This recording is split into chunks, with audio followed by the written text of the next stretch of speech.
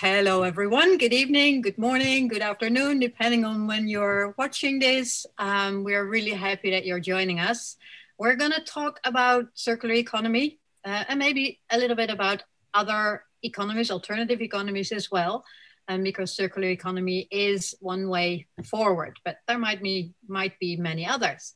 So my name's Irma, and I'm working towards a more sustainable, peaceful global society with the Earth Charter. And with us is Tracy, and of course, Sabrina. You all know Sabrina, I'm sure. So maybe Sabrina, you can do a brief introduction, and then specifically on, how is it related to your work related to circular economy? Yes, so hello everybody. Short introduction to me. I'm the Director of Animal Concepts and of course the founder of PAWS and the Practical Animal Welfare Science Platform. And then of course we branched out into these other two pods, and one of this collaboration with Irma. And we are a proud partner of Earth Charter International. And of course, really delighted to work with Tracy. Tracy and I started actually working on the vegan zoo. So writing about, how do we design environments where people eat that is actually done in a sustainable manner for this particular, community, the zoos and aquariums community. And so that's how we started collaborating. And then, of course, continuing in this. And I think with regards to circular economy, one of my first interests in this was in 2009 when I did a presentation at the EWM, the European Association for Aquatic Mammals. I was working with marine mammals at the time, and I was really interested in looking at, specifically at the time I was interested in presenting on the 3 R's of waste management because of the issues with water that I was seeing of the animals that we were caring for. So a lot of water wastage, a lot of use of fresh drinking water for play with the animals rather than maybe using pumps and circulating the salt water that they were living in for play. A lot of, loss of water by very, very poor filtration systems. So a lot of dumping of water and then, just putting new water in and salt. And so I was very interested actually mainly in the water aspect. And so, this is already 12 years ago, but it was really kind of looking at how do we make more sustainable environments? How do we build more sustainable habitats for marine mammals? And how do we, become much better at water treatment so that we're not only supporting the well-being of the animals in a saltwater environment and not the freshwater environment for marine mammals, but also how do we create, good environments for animals that support, not doing harm to the planet. So I think I'll leave it at that for now. Okay, thank you. Yeah, for sure. Water is a natural resource that is under pressure, right? So, we've been working on, like you said, the 3 R's. We're going to talk about 7 R's already, but I'm sure that will come back in our conversation. Tracy, please introduce yourself as well. So hello, everybody. I'm Tracy, and as Sabrina mentioned, we've been collaborating for a little bit now on various different things, including the vegan zoo, and now recently the Earth Charter and the SDG section of the PAWS website. So I became interested in the circular economy and sustainability in particular while doing my master's degree. So my background is sort of ecosystem health. Mainly. So that is very closely tied into sustainability and sort of sustainable development as well. So circular economy plays quite a big role in that, and it's becoming more and more sort of accepted as a way forward for us to provide sort of sustainable solutions to climate change, to issues that we are facing at home with our incredible consumerism and throwing away waste food and waste products at an incredible rate, landfill and things like that. But then when it comes to animal welfare and zoos and aquariums, there's quite a lot of room there for zoos and aquariums to really get on board with the circular economy type of way of doing business. So I hope today discussing all of this that we're about to discuss will bring some sort of light on the subject and get people thinking about how they can make small adjustments and improvements in their daily life and in their businesses as well. Yes, thank you. So it really fits, so what you're saying really fits into what I think the second sentence in this pod, which is how can you turn conscious into action? Which is also the slogan of Earth Charter of last year and this year, because it's such a strong slogan, right? We can be aware of things, but how do you take the next step and put things into action? And I'm really happy with your contribution on finding zoos that are actually putting circular economy or sustainable thinking, system thinking into action. So 2020 should have been the kickstart of the decade of action by the United Nations, the UN Sustainable Development Goals, actually. But because of the pandemic, it got sort of pushed in the background. But it was transformed in a way that now says build back better, which not going back to normal, but build back better. It also provides us opportunities, right? So can you elaborate, Tracy, as well on what circular economy is for you?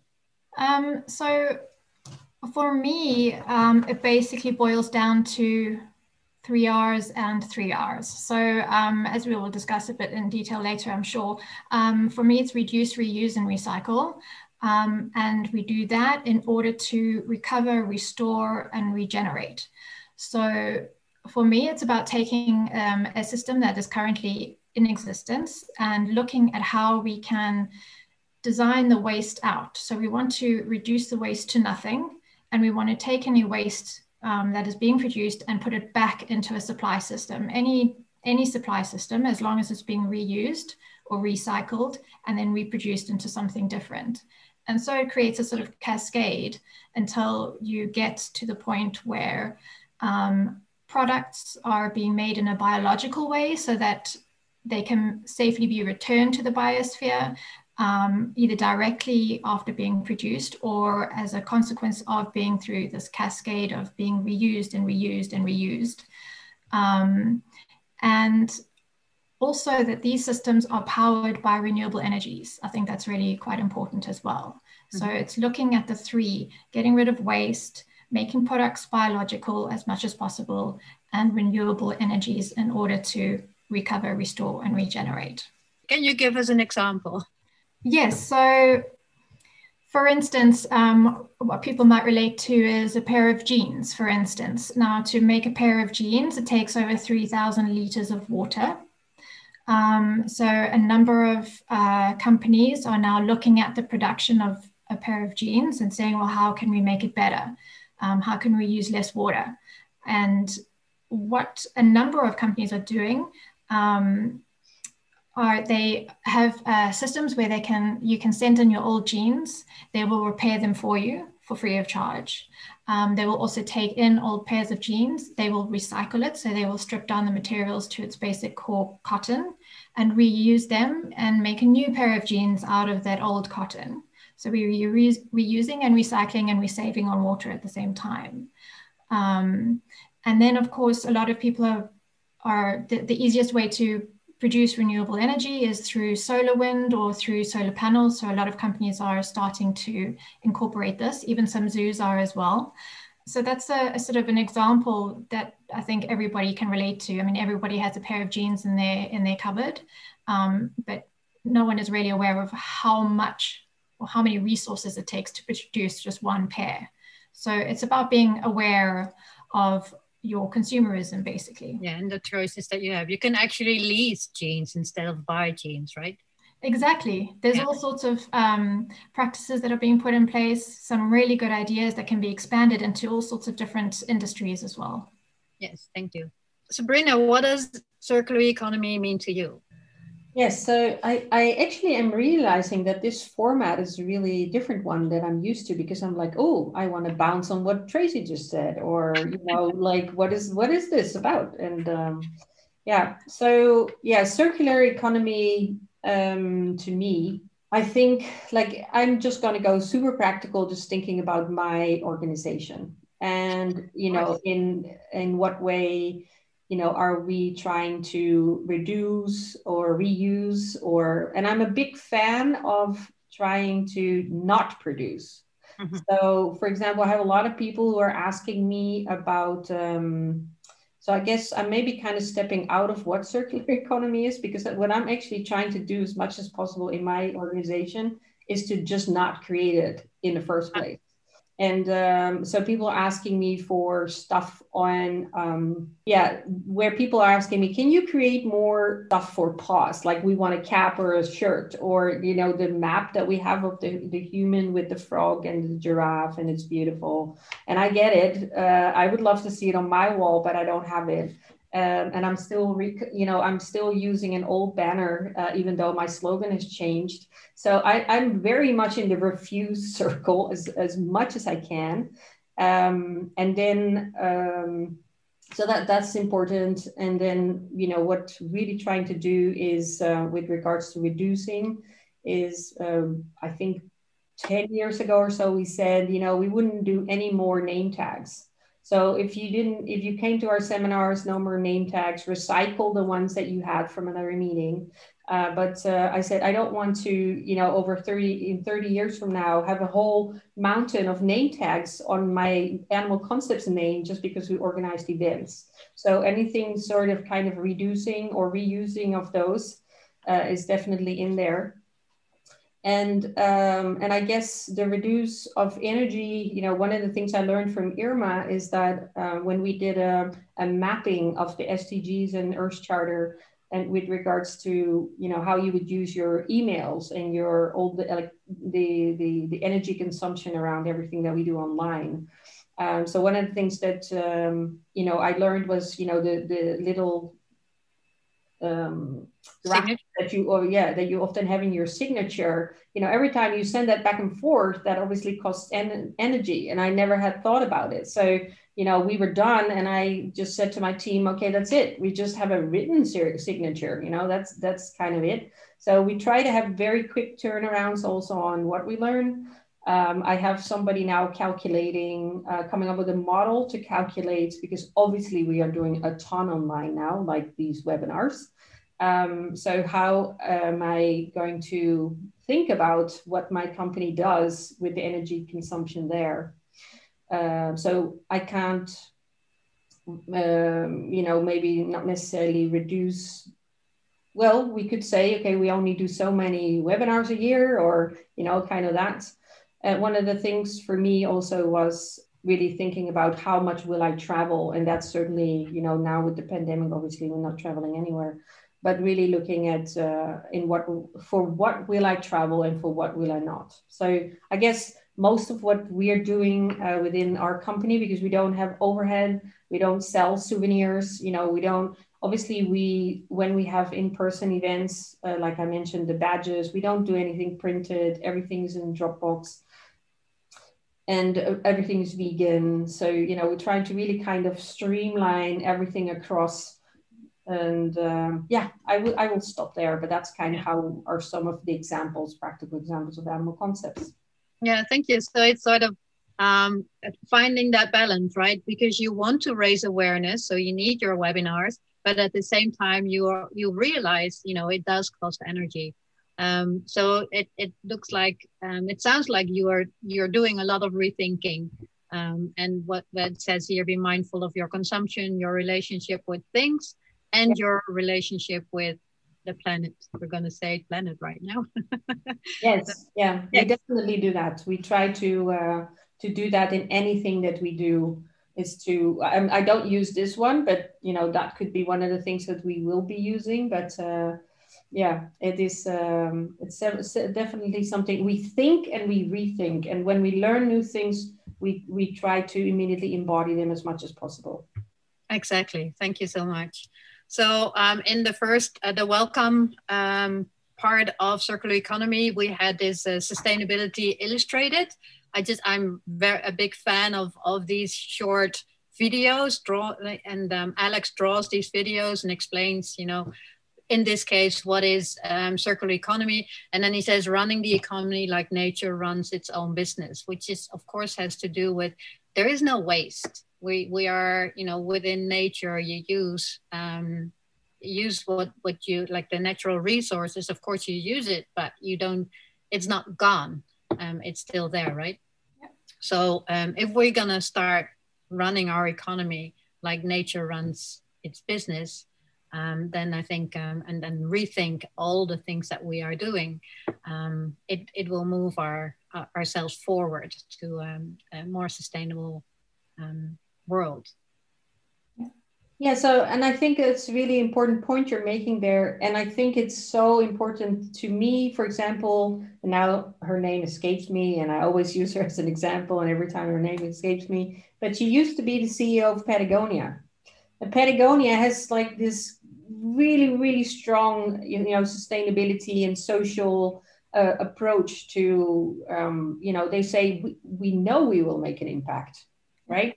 But we're going to try and be conscious about, okay, so if we're going to do it, then can we do it in the best way possible? Because as much as we like, sometimes in some of the things that we do, there will be some sort of waste, or there will be some sort of product that is not necessarily, even though it could be used somewhere, maybe the energy needed to get that somewhere that somebody could use it is not really, helping, right? And I think that's such an important aspect for us to really think deeply about. No, that's true. Particularly in if we try and put this into place now with the way things are at the moment, how we currently do business, how we currently make products, I think that's very much the case, Sabrina, that you were saying, that we'll have things that will have to go to some sort of recycling or landfill or be disposed of some way, because we haven't yet got to the point where we're making products and making business structures the way that they should be in order to cut out the waste. So I think it will be a problem initially, definitely. You can jump in, Sabrina. No, I was going to say, I know how much, Irma loves the system thinking and all these, and that I was like, when both of you were talking, I was like jotting down things about, for us to want to get to that point where you will be able to recycle and, and this person or this company will use that from this company. And so it really requires also a paradigm shift, right? A mindset, a heart set shift, because otherwise, we'll never get there. If only some organizations or people, Exactly, and collaboration is a huge point there as well. But it really is a change of the way everything is done, the way products are made, the way businesses are run, the way we think about how we run our households, the way we purchase things. It's a rethink of everything, and it will take time and a lot of collaboration. And I think that's very important. We have to come away from this company is a competitor. We have to do better than them. We have to do something different to them. Rather, we should be talking to each other. How are you dealing with this issue? How are you recycling your products? That kind of thing. I think we have quite a way to go, but I think it is happening slowly. Yeah. So maybe that's one of the alternatives that we mentioned, an open source economy where we are not competitors, but we are learning from each other. Yeah. Yes, it's absolutely vital.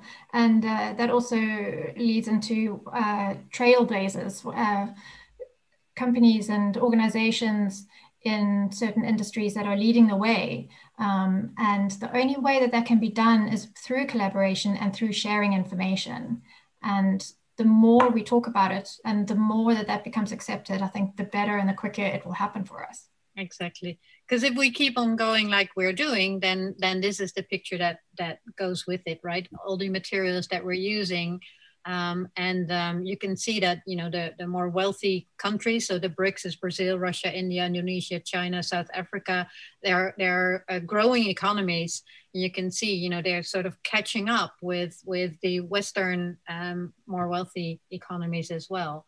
And this also, if we look at water, like you were saying, Sabrina, then of course this adds to that as well.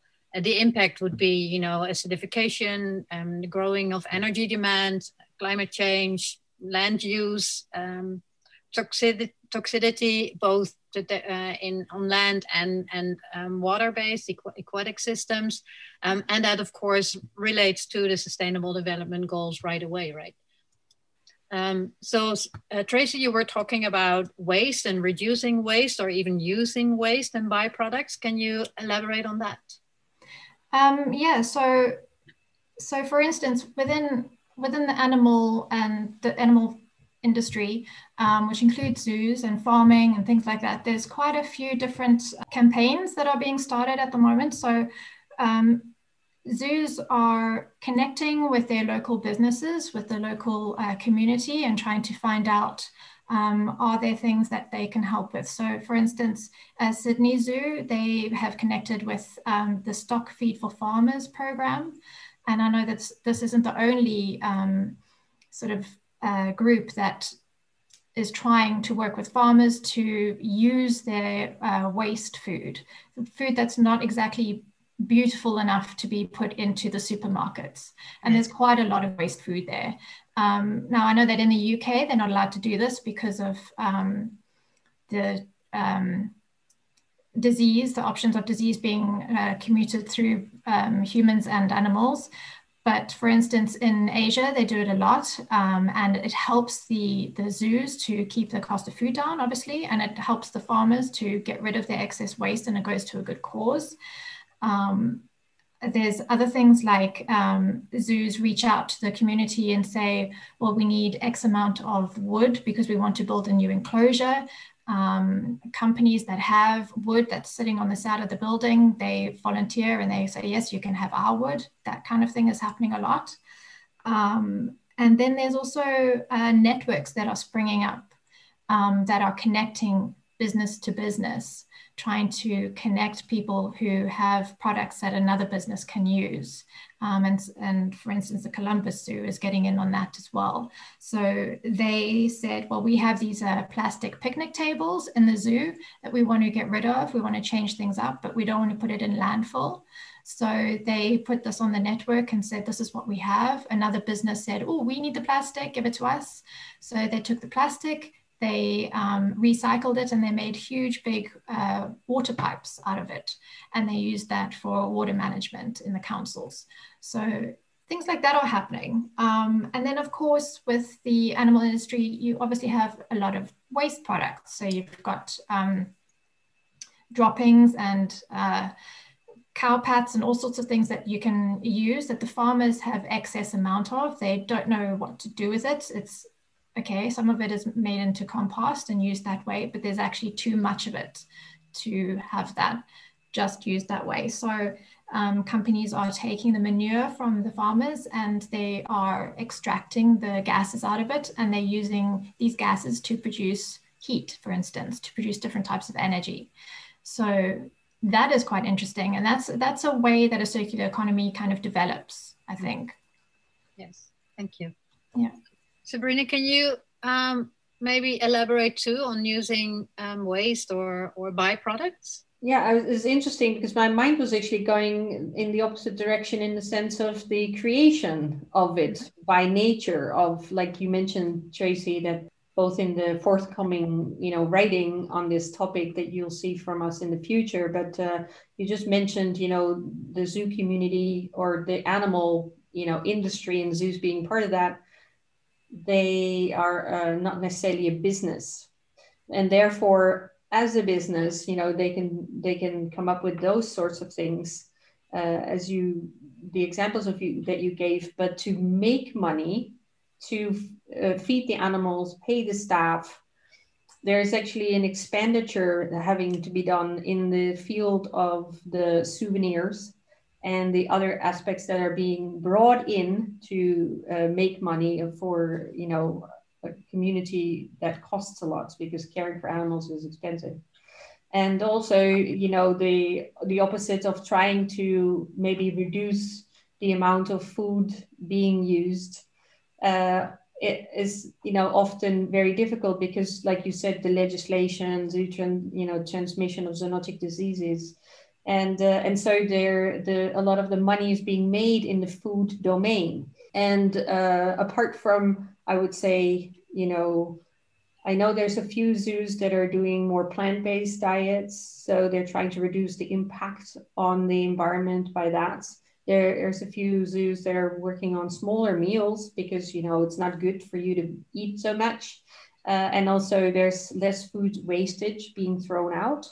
But I think overall, actually, my mind was spiraling to the increase of certain aspects that where you actually would like to be reduced because of the impact that it has.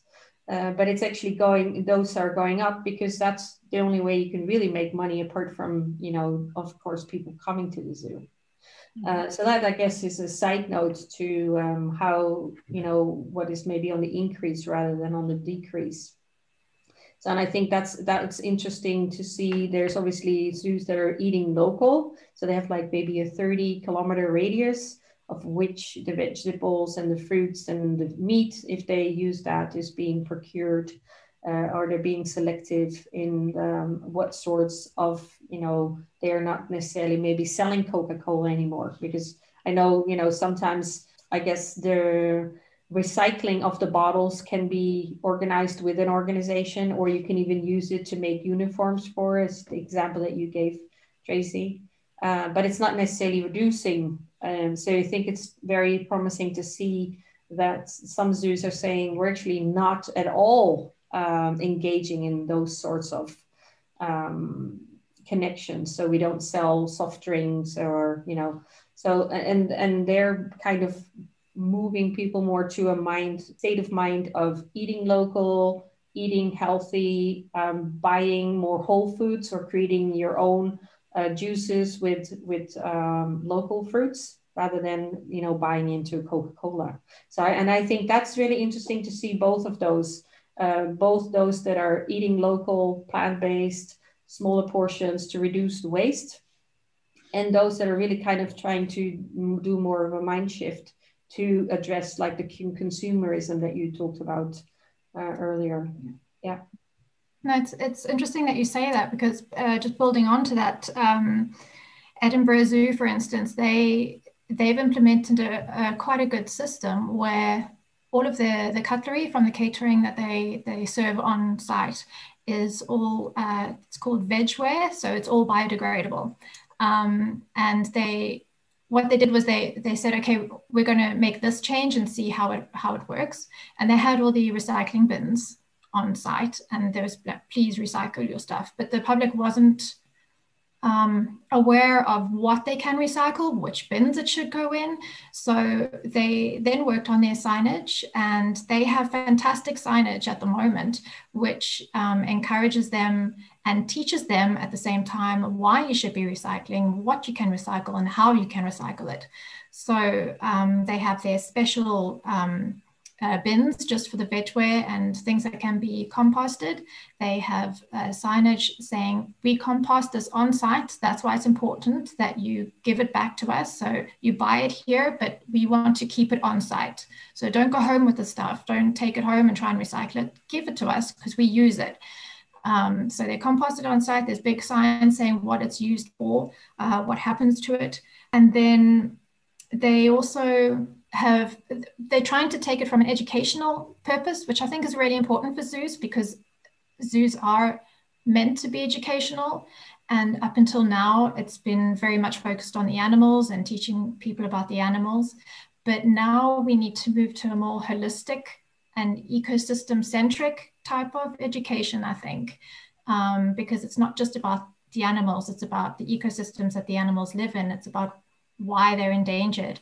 What are we doing to their lands, to the to the seas? Why are they becoming so special that we have to keep them in zoos and show them to you that way, because you can't go and visit them in the wild anymore? It's about teaching the new generation how to live sustainably, I think is quite an important thing for them now. So for instance, the Edinburgh Zoo is doing this really well, and they try and translate it into terms that the public can understand. So they say, well, this is how much we've recycled, and it's the same as 3 rhinoceroses, and they build the rhinoceroses in recyclable materials so that you can see, you can feel, you can touch how much is being recycled, why this is important for the ecosystem and for the world globally at the moment. And then they've also got like internal things where they've got an intranet where their staff can get on board with all of this, and they can swap items that they no longer want or they no longer need.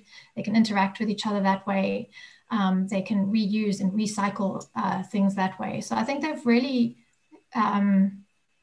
gone above and beyond, and could really, for me, they're a bit of a trailblazer in the zoo industry. And I think we could really learn a lot from just the small examples that they have at the moment. Mm-hmm. Yes. So you were talking about trailblazers, right? And there's a whole report on how important trailblazers or pathfinders or pioneers are. Being Dutch, I had to figure out what is a trailblazer. So therefore I was like, oh, it's a pathfinder or a pioneer. It says a lot about culture, isn't it? Doesn't it? Yeah.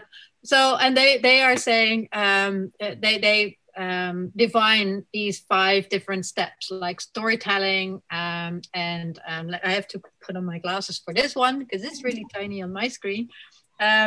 Setting a highest standard, and that's exactly what you're saying that Edinburgh Zoo is doing, right? Not only in education towards their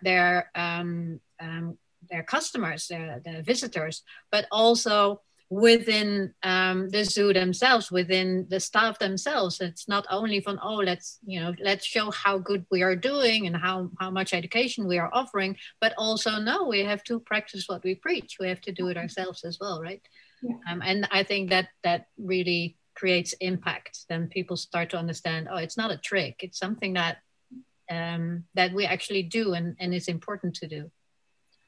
So then they have sharing insights. So what are the results of what we're doing, and how do we, going back to open source, initiating collaboration, as you mentioned already, how important that is, and influencing public policy.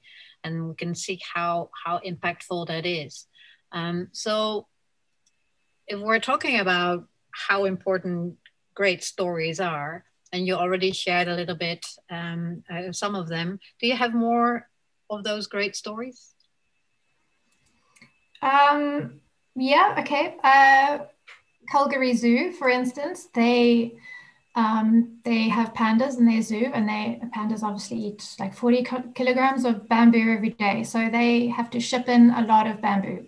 So what they've done to keep it sustainable is they've reached out directly to the suppliers in China.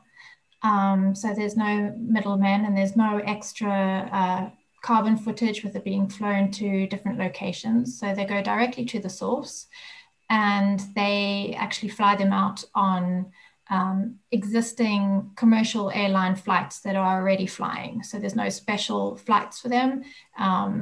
It's all done with existing facilities as it is at the moment. So that cuts out a lot of carbon footprint for the bamboo, and it also reduces the price for the zoo because they're going direct to source.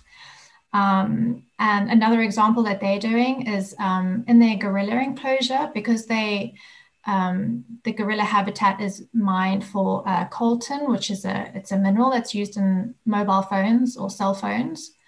So they're trying to educate the public on the threats that are facing the animals, as well as about the animals. So to make it really come alive, they have a thing where the mining is destroying the land where the gorillas live, and they are being mined for this little bit of mineral that is in your cell phone, in your mobile phone. And the way that the consumerism is set up at the moment is things are made to be replaced. Things are not made to last anymore these days. So you replace your cell phone every, I don't know, 3 years. You get a new one, you get an upgrade, and we all have like 10 mobiles sitting in our back drawer because we don't use them anymore. The software is out of date. What do we do with them? So the zoo is taking the cell phones and the mobile phones, and they are recycling them in order to save the coltan that's in them, the mineral. So over a year, they saved 900 pounds of this mineral, and they've put this up on the enclosure in the zoo, saying, "Well, this is what we're doing. This is the threat. This is our contribution, and this is what you can do as a consumer yourself. Be aware of what you're buying and how often you're buying these items." So I thought that was quite a good way of bringing it home to the public, the threats that are facing animals, but as well as what part that they actually play in it. Yes, thank you. Sabrina, do you have some great stories to share as well? I feel such a party pooper because I'm like listening to this, and of course it's not the first time, and just in general, when I read stuff, I guess I am highly critical of which species we keep and where we keep them. Like I want to say I'm so much more in favor of zoos that are housing species that actually are from that particular geographical area, that, where, if you really truly want to make an impact, then just please do not have, gorillas in Calgary or pandas in Calgary, apart from the fact that you have to pay $1 million every year to have pandas. So I guess there's, I get very distracted, I guess, by a lot of those things that to me would make so much more impact by just not doing it. And I guess I'm in the refuse, just put me in the refuse bubble. Exactly. That's where I'm in most of the time.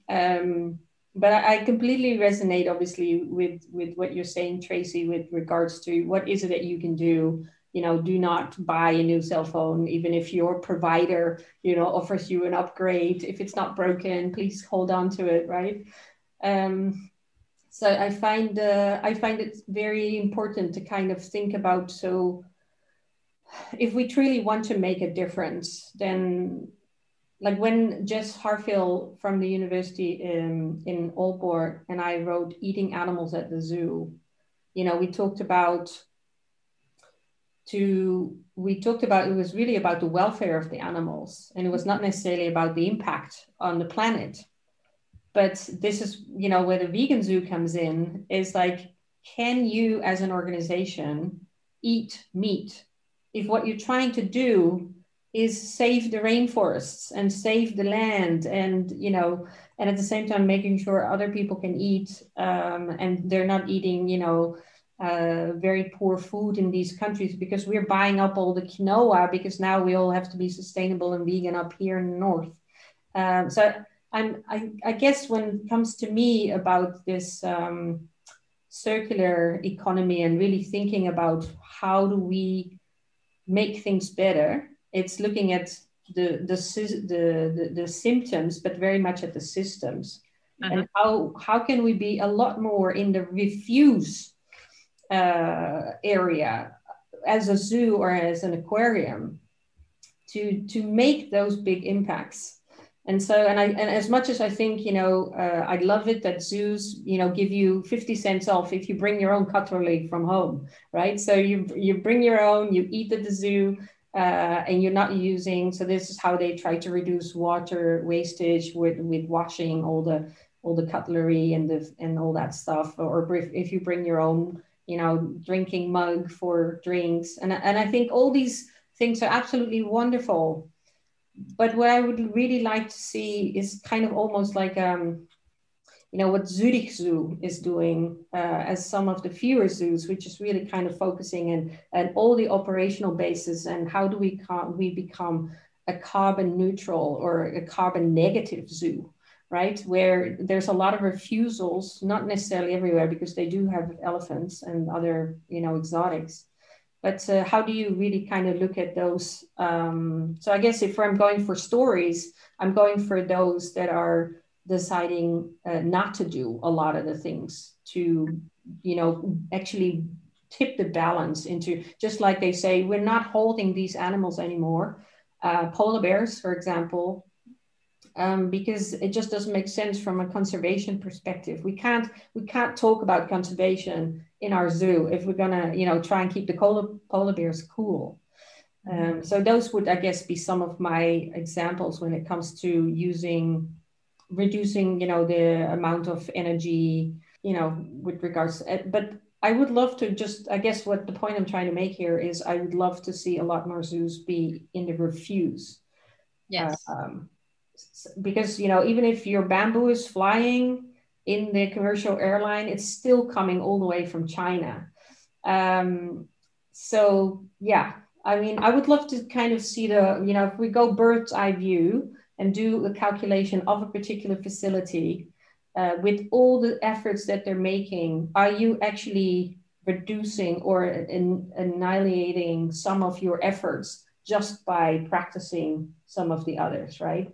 And I guess this is where the rethink to me really is. It's so important. Like sometimes people say, well, I can just recycle it. I'm like, yeah, but we just brought it into the world. You don't want to do that in the first place, right? And so I guess for me, when I'm thinking about circular economy for zoos and aquariums, then those would be the stories for me. The ones that are trying. Yeah. In which recycle is the last step.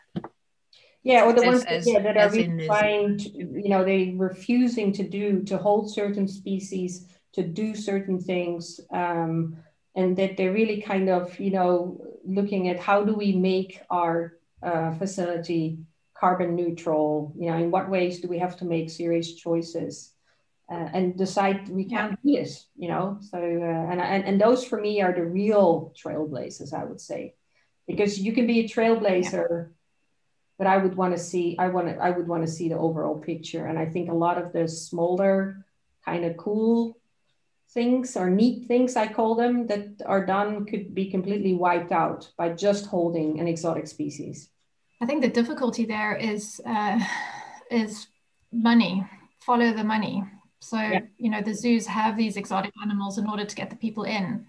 The people don't necessarily want to see animals that they know and care for anyway. They want to see the different things that they wouldn't ever be able to see in normal life. They wouldn't be able to fly across half the world and go and visit the Congo, for instance, so I think it's difficult because it takes such a shift of thinking, like we were saying before, where you have to put everything else above money. And we are in such a society where it's so focused on money and financial and making a profit that this is going to take quite a jump for a lot of people. But the public has quite a voice here because they have to listen to the public and they have to listen to their consumers and they have to listen to the people that they're supporting. And if we can say we don't want to see this, what we want to see is the important stuff, the real stuff, then that will bring change quicker, I think. And doesn't it also have to do with, as you mentioned earlier, with competition, and in comparison to, if we within WASA, YASA, all those kind of organizations state that this is the impact that we have by having pandas in a zoo outside its natural habitat, then this is the impact, and we're not going to do that anymore because we want to protect that panda, right?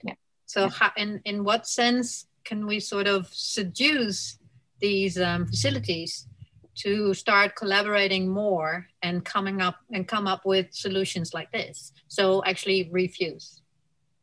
Exactly. You would have to refuse to go there and say, well, no, this isn't what we want. What we want is the welfare of the animal ahead of anything. We have the technology now to be able to use all sorts of great technological advances in order to bring those animals to us without having them physically there. We have videos, we can even do live streams, we can do all sorts of things where the animals are kept where they should be. in suitable enclosures, not stuck in the wrong hemisphere, feeding the wrong seasons at the wrong time in a small enclosure. But it's all about the public voice, isn't it? It's the same thing as the climate change. Mm-hmm. It has to come from the public in order to push the policies, in order to push the organizations and companies to do the right thing. Mm-hmm. Yes. And as we were talking before, that, the amount of people that know about, for instance, the SDG Sustainable Development Goals is already, beside the fact that there's a lot of attention from the United Nations towards the Sustainable Development Goals, still a lot of people have no clue. You want to jump in, Sabrina? I was thinking of like Skarnes Djurpark, like a small zoo in Sweden that only has like local fauna, and they do a lot of work around, who lives in those areas and local urban wildlife, and I think also it's such a shift also. Yeah. Oh, what is that saying again about the system isn't working or something, but it was kind of wrongly, it was never designed. It was always wrong, right? Yeah. And I guess somewhere, and this is completely kind of drifting to in a completely different topic, but of course, just looking at the history of zoos and where they came from, and how it was this kind of collection, of people that had a lot of money or not so much money, but they just started to collect animals, right? And then or gifting them. Yeah, or gifting them. Yeah. So I remember also when I was with Wasa, there was something about an animal being gifted, and I was like, that's just not this time anymore, right? We don't, but just I think at some point also, like you said, Tracy, we just kind of need a completely a shift also, because otherwise, right now, so many things are just perpetuated into in ways that are just not sustainable. They're not necessarily a problem for animals. Sometimes they're a welfare problem, sometimes they're not. Like you said, sometimes they're stuck indoors because they're in the wrong hemisphere. But maybe they come up with housing them better. But I think for this to really change is to and then, as you mentioned, there are so many ways of getting animals in your midst. We just wrote a book chapter on this, without actually ever going to Congo or any, right? And the other interesting part also is that we're now talking about everybody who is happy visiting a zoo or an aquarium. But of course, a lot of this kind of, there's lots of millions and millions of billions of people who never go to zoos for various reasons, either because they don't want to or just because there are no zoos near them. But we don't necessarily, I haven't seen a study that compares people's attitudes and living simply so that others can simply live and so on. Those that go to a zoo versus those that don't. Those that go to zoos that advocate for it versus those that don't, and so on and so on. So I know I'm kind of really shifting away from this what we're talking about here, but at the same time, what we're really ultimately talking about is, are people learning in one way or another, like, our educational school curriculum, right? It's still mostly consisting of topics that are completely outdated. What we should be learning in school today is very much what we're talking about here tonight, right? If we want to see the change, in the world and be that change. But we're learning so many things that have nothing to do with it. So yes. Whether we're going to zoos or not to zoos, I think that this whole thing about circular economy or any alternative economies is so relevant everywhere. And I guess going back then to zoos, what I would like to see a lot more of in educational programs, the rethinking there would be, okay, so how can we, together with schools, actually do that kind of meaningful change towards, what is it that you should be doing or not doing but potentially actually a lot more local. So what I find very problematic in very many schools and universities is that a lot of what is taught is about far away. and people doing internships far away and their studies far away. And I'm like, well, how about we teach them about the being here and our lives here and the impact here, rather than always somewhere else. And I think zoos are propagating that sort of, like, even though today we see a lot more zoos with local urban wildlife projects, connecting people to beach cleanups or mountain, wherever they are located, they're pulling it closer to themselves, this whole kind of, attention to nature. But a lot of zoos are still also very much busy with what happens thousands of kilometers away, which doesn't necessarily help us think in that more local sphere. Mm-hmm. I guess, this is a very long story around how do we make the lines shorter in everything. If we are talking about, we are doing slow food within a 30-kilometer radius, then we are doing urban wildlife conservation within a 100-kilometer radius. And we are connecting with schools and farmers and local, I would love to see a lot more of that rather than this constant link to very, very far away. But of course, still acknowledging the fact that we need to be in support of others who don't, in other regions of the world, of which obviously we have a human impact, because nothing is free of human impact. That we are still sensitive, of course, to other needs, lands and peoples everywhere. Mm-hmm. Yeah. So what you're saying is interesting. And so the Resilience Center again in Stockholm, Rökström has this interesting phrase. He says, so we went from a small world on a big planet to a big world on a small planet. So everything's really, it looks like everything's really, we can travel wherever we want to go. We do realize that everything is connected, or some of us at least do realize that everything is connected, but it also means, that the impact is connected as well. And it's interesting to see how we are shifting from, maybe in the last 100 years from, everything is local. Every little village is like a shoemaker and a bakery and a butcher shop, and you can buy your vegetables, to living in small towns where there are no shops anymore. You go to the city to do your shopping, right? So we sort of,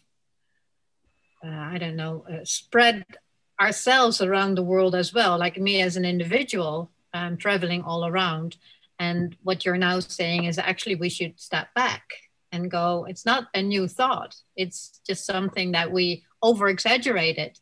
And now we need to sort of step back and make it easier because of all the technology, as Tracy was stating. So, of course, then we need to, it's all beautiful thoughts, but how are we going to get that transformation? And one of the ways of looking at it, and on the left, you see the Earth Charter principles, right? Respect and care for the community of life as the basic thought about, basic pillar on how can you move through this world. And the second one being ecological integrity. And that has, of course, much to do with, like Sabrina says, your 40-mile diet or your 100-mile diet, for instance, and be respectful for the ecological systems around you. But it also has to do with social and economic justice and democracy, nonviolence, and peace. So those are the pillars of the Earth Charter. And if you look at sustainable development, then we tend to use this image, which is the environment. The environment embodies everything, so our social aspect and our economy as well. So if the economy drops, then part of the social structure will still be there. But if the environment drops, if it's destroyed, so we cannot have a social and economical system anymore. So it's sort of, I like this way of looking at it instead of look at the different pillars next to each other, because here you see that it's very much connected. And then of course we have the 7 R's again, which is reduce and reuse, which has much to do with the environment. And I like, Sabrina, like you were saying, I'm really into this refuse kind of thinking, We need to reduce, and we need to not even reuse, but definitely reuse. So you're thinking much from an environmental perspective, I would say. And then the social has to do with respect, rethinking, and reflect, which is very much connected to the Earth Charter principles, I think. And then the economy is recycle and redistribute. So what kind of tools do we need to actually get this mind shift going, get the transformation going? Or are we already in sort of a transformation, Tracy? I think it has started, but we need more publicity about it. We need to get the message out beyond the limits of conservationists and NGOs that are working on this already. Like you mentioned, the UN, like we said before, they very much are advocating for the SDGs and trying to get people to follow them and work towards them. But there's not enough out there publicly to the average Joe who doesn't know about the SDGs, what they stand for, how they themselves as an individual can make a difference. And I think that really needs to be a bit broadcast, a bit broader. And things like this webinar are a way of doing it, and putting messages out there on the internet and writing articles about it. It's a step in the right direction, but I think it's a combination of the public standing up and saying, well, this is what we want to see, but it's also about organizations and companies taking that initiative, because changing to a circular economy, making steps towards this or any other alternative economy where you're reducing and reusing takes a financial incentive in the beginning, because you have to change the way you're doing things. So there's two ways that this can be done. Either through collaboration, where you come together with other companies where you can use each other's resources, or you change your own company, your own organization. And of course, that takes financial backing. So knowledgeable investors, patient capital, and I say patient capital because this takes time and a lot of energy initially in order to see long-term results, because this really is a long-term thing. This is not an overnight thing. We need this to be a sustainable way of life going forward and not stopping. So really there are some pockets of information out there, like through TED Talks. They have a playlist on reduce, reuse, and recycle. You can search it and they have all the TED Talks that relate to that kind of thing. But again, you've got to be aware that they're there in the first place. There's platforms that are trying to bring organizations together through heads, CEOs of major corporations, the heads of NGOs, the heads of governments, trying to come together to work on solutions to bring the companies towards a circular economy. Things like pacecircular.org, they're working on bringing these people together to work together to share solutions. There's things like Knowledge Hub Circle Lab, sorry. So they're also, they have a platform where if you have ideas about how things could be recycled or reused, if you have an idea about a system that could improve a certain system that's already in place, you can go on there and you can put out your idea, you can find financial backing to do it, and you can start implementing it that way. It really puts the power into the public's pocket, really.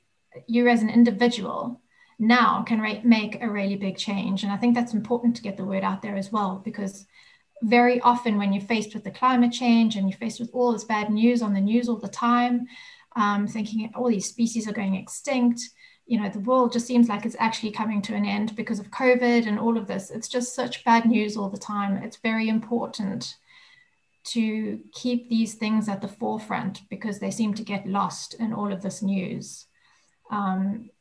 So I think that there is a momentum and it's building, but it really needs to go from the top down and from the bottom up. Mm-hmm. And at the moment, it's just from the top down through the UN, through these big organizations, but it's not going down to everyday people in the public. And I think it's important that that changes for us to get there. Mm-hmm. Yes.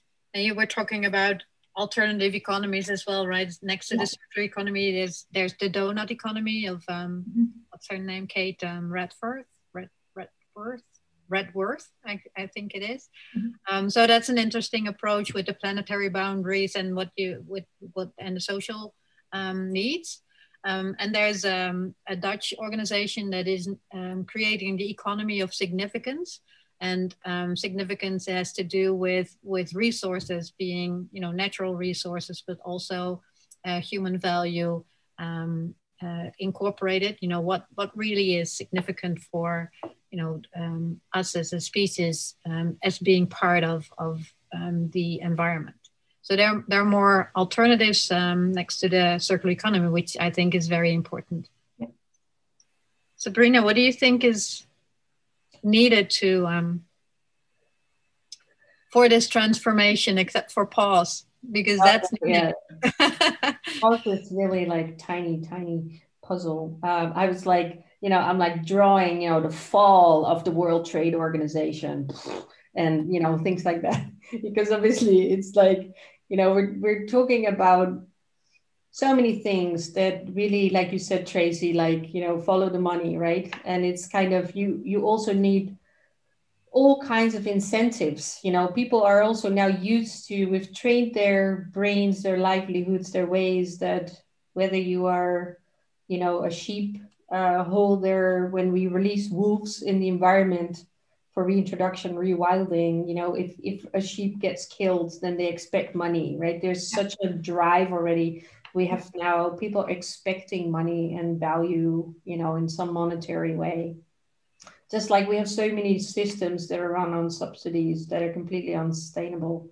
Mm-hmm. And a lot of them are being, they're driven by, a lot of these trade organizations and world, legislations, like it's illegal to not do trade with a country or an organization that doesn't have certain values, right? You could be sued for that. So I guess I don't really have any one, what is needed, because so much is needed, like I mentioned, a lot of these systems just, they were not designed for where we want to be today or how we should be functioning today. But I would say that I keep coming back, and I guess that's what Pause is trying to do in the small way that we are, is about education. And it's really about, so many people say, just recently in one of the podcasts that I had with Carl Safina, he also, mentioned it again, we don't need more facts, and facts are not going to change minds and hearts, but, our experiences, our hope, our connections, that is what's going to change our hearts, right? And I think that's why I'm about mind, a change of mind, a change of heart, is like, in what way are we going to do that? And to me, all that revolves ultimately around education, and not the education that we have today. But I guess, Dr. Jane Goodall, she, of course, already kind of acknowledged that in her many decades of Roots and Shoots. And there's so many of these sorts of grassroots organizations that are trying to really, like you say, come from the bottom up. But it really needs a complete change in the way that we are operating, the way, that people think and engage with each other and with the environment. And the way to do that is to start very, very early. Yeah. Yes. So I think, if there's one thing that we maybe should do a lot more of, is to actually focus on, and the UN, if they have to put their money somewhere, then, put it at the level of governmental level of changing educational systems, changing educational curriculum.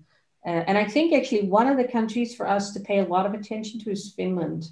the way that they are revamping their educational system, and the way that they're doing a lot more integrated learning and real life learning is very interesting. But yeah, I have no, I guess, the Earth Charter and the SDGs to a certain extent have other animals included, but not really. And none of these other animals are a stakeholder. A lot of the systems that we have, even around sustainability, are still very much about the management of these systems and ecosystems, that to the way that it will benefit us and help us, and not necessarily just, because it is intrinsically valuable. Yeah. So there's just so much there, but I guess, like anything really, education is really key. Yeah. What you're saying is wording is also very important, right? So if we look at the white paper that I think you have in your article, Tracy, that you shared with us, so it's about the World Economic Forum, and it compares compares GDP with natural resource demand, so that the basic communication that they're using is still on a traditional economic system, right? And I think that one of the, also the Sustainable Development Goals, if you read the preamble, in the preamble, it states that there needs to be economic growth. Yeah. Period. So it's not economic growth in the global south, but it's economic growth, period. Which already is sort of the basic problem that we're facing. If we're still using those kind of terms, then it's really hard to actually really transform. And I agree, changing the way that we teach. And it's interesting that you mentioned that, Sabrina, because our first webinar with Alicia Jimenez was about alternative ways or different ways of education, and I think in your podcast with Miriam Vilela, you also talk about the more about value education and a different system, which are already on the PAUSE platform. So I think, the way we talk about a lot of things, it's very circular. We come back to the same thing all over again, which is, transformation and what is needed. How can we turn conscious into action? Yeah, and I think, if we're then talking about trailblazing zoos and how they could, be more to then really include those kind of value-based educations in their programs. So apart from obviously, drawing attention to, because like you said, the change needs time, it needs money, it needs all those types of things. But what is it that you can do now where you end talking about, obviously, saving species, the Congo, and at the same time eating local, the values of where we want to go. And I think zoos and aquariums can be those players where the educator, what is the organization called again for the zoological educators? I'm blanking out on them now. But the educators for zoos and aquariums, they have a massive organization of all the educators in zoos and aquariums. So they've just brought out a strategy, which I still have to read. I mean, again, I'm not an educator, I only have so much time. But I don't know what is in that strategy, but it would be really interesting to see, is that strategy reflecting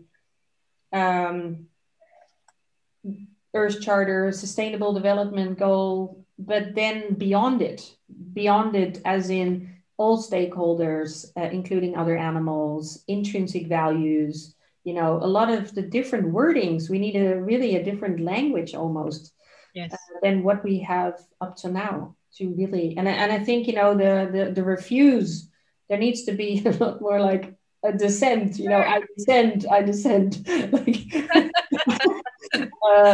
we need a lot more of that, I think, in our community to really make a difference. Yeah. Yes. So I'm also hearing think global but act local. Yes. And yes. So Tracy, do you want to wrap this interesting conversation up? Well, I guess what we've discussed and what we've come to realize is that with the system that we have at the moment and the way society and business is structured towards financial gain, it will take an enormous shift in mentality for the public, for businesses, for the governments, for policy, in order to change the way we are going towards a more sustainable, towards sustainably developing for the future. It's mostly about looking forward and what are we safeguarding now in order to have for the future? Because we probably won't be around to see it. It's our generations in front of us that will be reaping the benefits of that. And I think this is also a point that people tend to not understand, and governments tend to look at what they can do now rather than what they can safeguard for the future. They want the financial rewards now. They want the public's opinion and gratification and voting rights now. So they're not putting plans in for the long term. And any kind of alternative economy, circular economy, donut economy, any alternative takes a lot of time and a lot of effort and a lot of public backing for it to make headway and to move forward. But the good news is that we see some organizations moving in the right direction. We see trailblazers that are popping up in different industries. We see companies standing up and saying, well, we want to make a change. We want to change things, how we're producing things, how we're using our resources, and we're going to start changing. And that will have repercussions and a cascade effect of other companies starting to make the change. So although I think it's going to be quite a difficult road ahead, I think there are the right mindsets coming out now, the right people that are willing to back it financially, government-wise and policy-wise. And I think if we make the changes now, we should be able to get there in time to save our resources so that our future generations will have something to look forward to. Excellent. Yes, I'm hearing seventh generation thinking again. Yeah. Yes. Exactly. Yes, we talked about that with, for instance, with Sam in a previous podcast as well, our webinar as well. Thank you so much, Tracy. It was such a pleasure to hear you and all your beautiful stories and trailblazer, accelerating, the change that is needed. And thank you very much, Sabrina, for just focusing on, just refuse, which I think is the best solution. Thank you both so much. And thank you all for watching this podcast. Oh, no, I keep saying podcast, for this webinar. Either it's now or later when you have more time. And I'm sure you're going to really enjoy that. So the action that you can do for yourself is really to rethink what you buy, rethink that what you throw away, rethink the way you approach materials, you approach stuff that you need or not need. And if we all do that, I think, or within our facility, within your zoo or within a farm, then I think we are already making huge steps.